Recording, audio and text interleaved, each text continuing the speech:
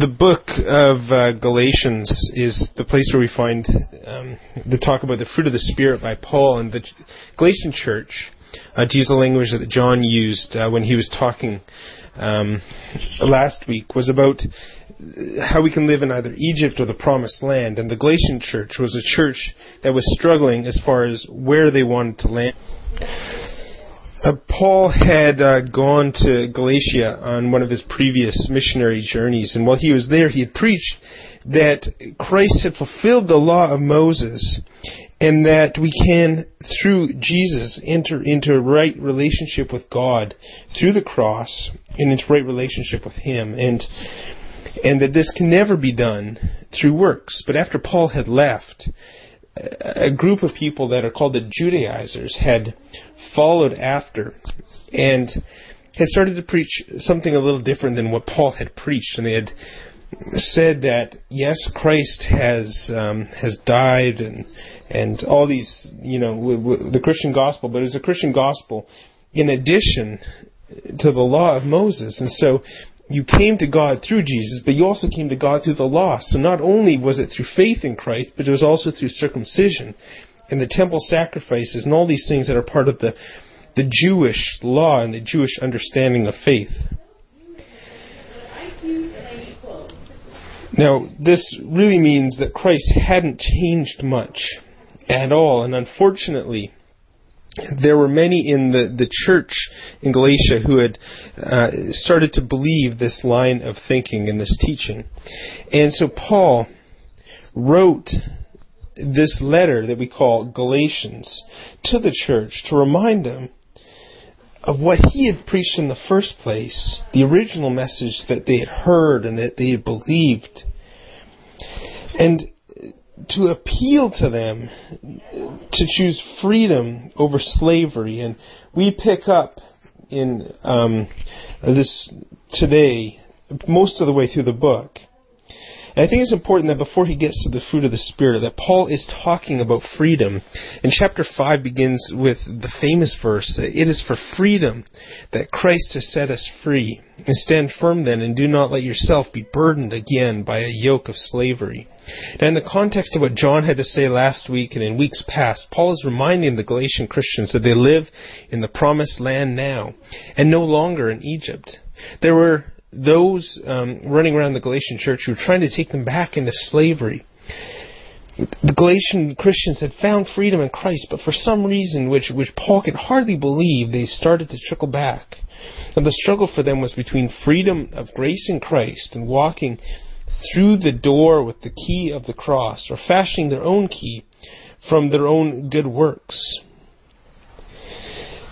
And they'd been deceived into thinking that making their own key was possible, but it can only be, this fruitless venture that's doomed to failure.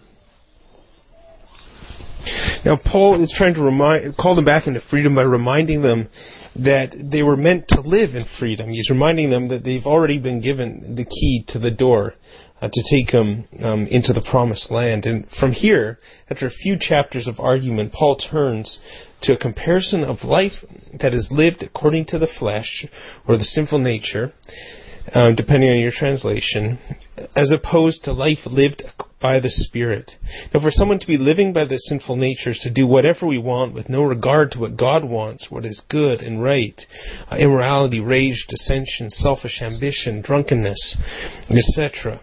Now, this is put into contrast with the fruit of the Spirit: love, joy, peace, patience, etc. And now we have to ask ourselves, why is this passage in the Bible, and how do we learn to walk in the Spirit? Now, God is giving us a comparison of a life lived in freedom versus a life lived in slavery. Now, you need us to do this because it's hard for someone who's grown up in bondage to recognize what their own state is. And, a lot of the people that we know will look at the first list, the life according to the flesh, and think that that is very appealing. But we can look at the same list and see that it's not freedom like it promises to be. It is in fact bondage. And the second list is to show us a little bit of what a new life in Christ looks like. These two lists then are a sort of litmus test to help us recognize where we fall. They aren't meant to be exhausted or even to be seen on their own. The Bible has far more to say about slavery than we see in the first list. And it has far more to say about freedom than we see in the second list. But it's a start. So how do we get there?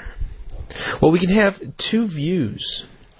First is that we should strive to be more loving and more joyful and more gentle and faithful. I can pray for love. I can meditate on love, have Bible studies on love, work on love.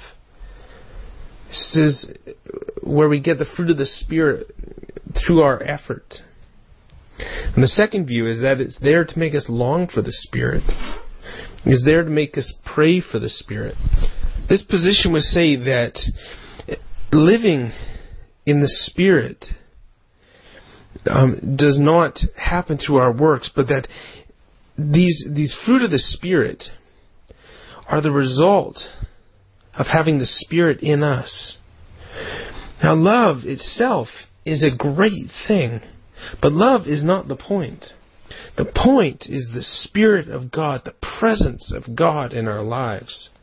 Talking about love and joy and peace, etc., is just to remind us how badly we need the Holy Spirit. And it's to make us long for Him more. And this is a huge difference. The first view is all about striving. Now, last week, John talked about how striving is not from God. It's not how to live in the promised land. It's not how we get closer to God or how we live more in His will or embody His grace. Striving is about living in the prison camp. But we want the promised land. We want to be in the fullness of what Jesus came to give us. We want to rest in Him, and we want to strive no longer. That's what Jesus came to give us. He didn't give us a key to open a door from one form of slavery into another. He gave us a key to enter into freedom. It is for freedom that Christ has set you free. Now, we can have Bible studies on the fruit of the Spirit until we're blue in the face, but we're not going to come any closer to embodying them by doing that.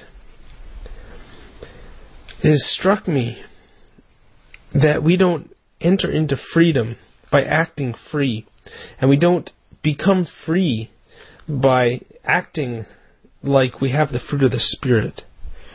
We get there by the infilling of the Holy Spirit. We get there through entering into the life that Christ is offering us. That is why this passage is here. It's not to remind us that we don't meet up to God's expectations. It's to help us realize how badly we need Him and to want Him more. It's to remind us that God is offering us so much. I think that this is partly a change in how we see our relationship with God. If we ever think that God is impressed by what we can offer, we're only going to try to please Him by doing stuff for Him. Now, God gives us fruit, but He isn't impressed by it. And the only time that Jesus was impressed by anybody in the Gospels is by their faith. Now, I have a picture here of Mitchell's artwork. Now, our fruit is like a small child bringing his first artwork home. It's priceless not because it's good, not because we can sell it for a lot of money, but because it brings a smile to our face and it reminds us of what we have in that child. And we treasure the relationship that we have with our children and not what we can get out of them. And this is how our Heavenly Father sees us and our fruit that we bring to Him. We do not do to get approved by God. We do because we are approved by God. Now, with Mitchell's art, he didn't get my love because of his artwork. He did the artwork because he already has my love. And so if we realize that we're already approved and loved by God, that He wants to work through us rather than to have us work, and that what He wants from us is a heart that's for Him and open to Him working, then we will pursue Him rather than do for Him, and then He will find the room to move in our lives. Now, I remember doing a lot with cause and effect in physics class, and cause and effect is a study of how one event affects another. For example, if a baseball bat hits a baseball, then it's going to go flying, and it's the effect of the impact of the bat on the ball that brings about the cause, which is the ball flying away. Now, there's cause and effect here too. If we try to do for God, if we strive to meet His expectations, if we work to please Him, then the effect will be frustration and defeat and condemnation. We cannot ever do enough or be good enough. But if we pursue Jesus and live by the Spirit, then all of these things, the fruit of the Spirit, and seeing God work through us and show His power through us, all these things will happen naturally as a consequence.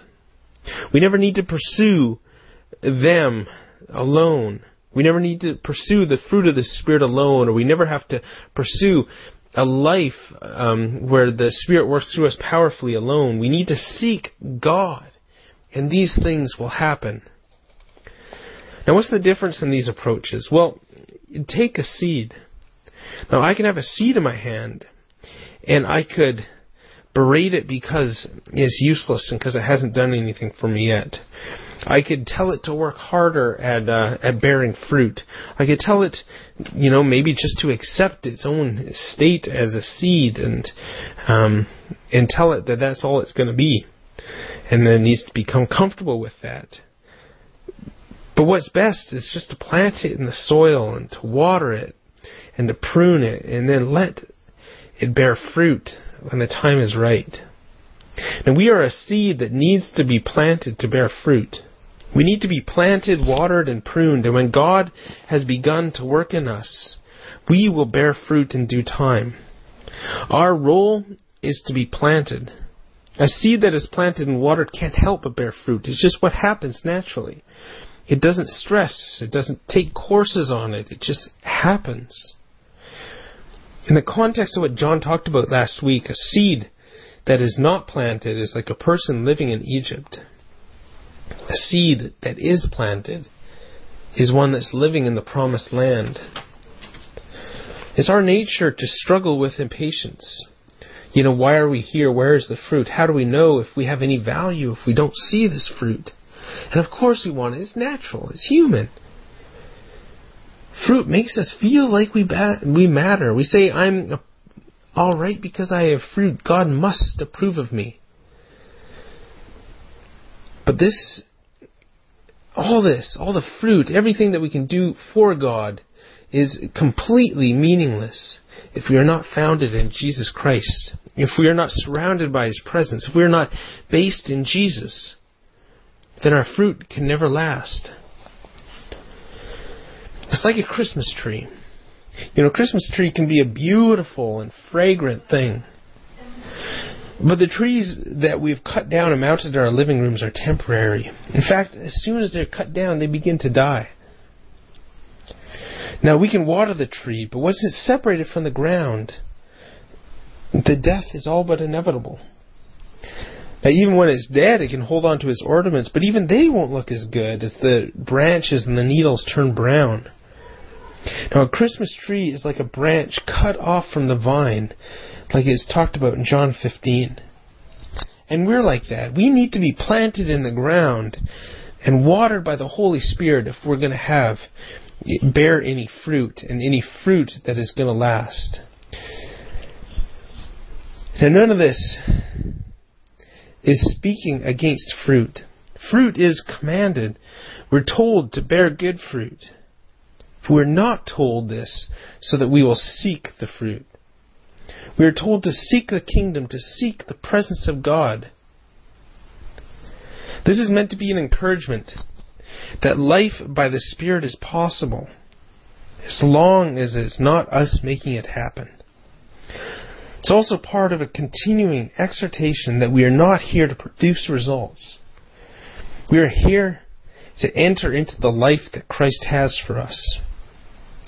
Our fruit is the result of a changed life in Christ. Our pursuit has always to be for Christ alone. we seek Him and we seek His presence, everything else will follow from there. Amen.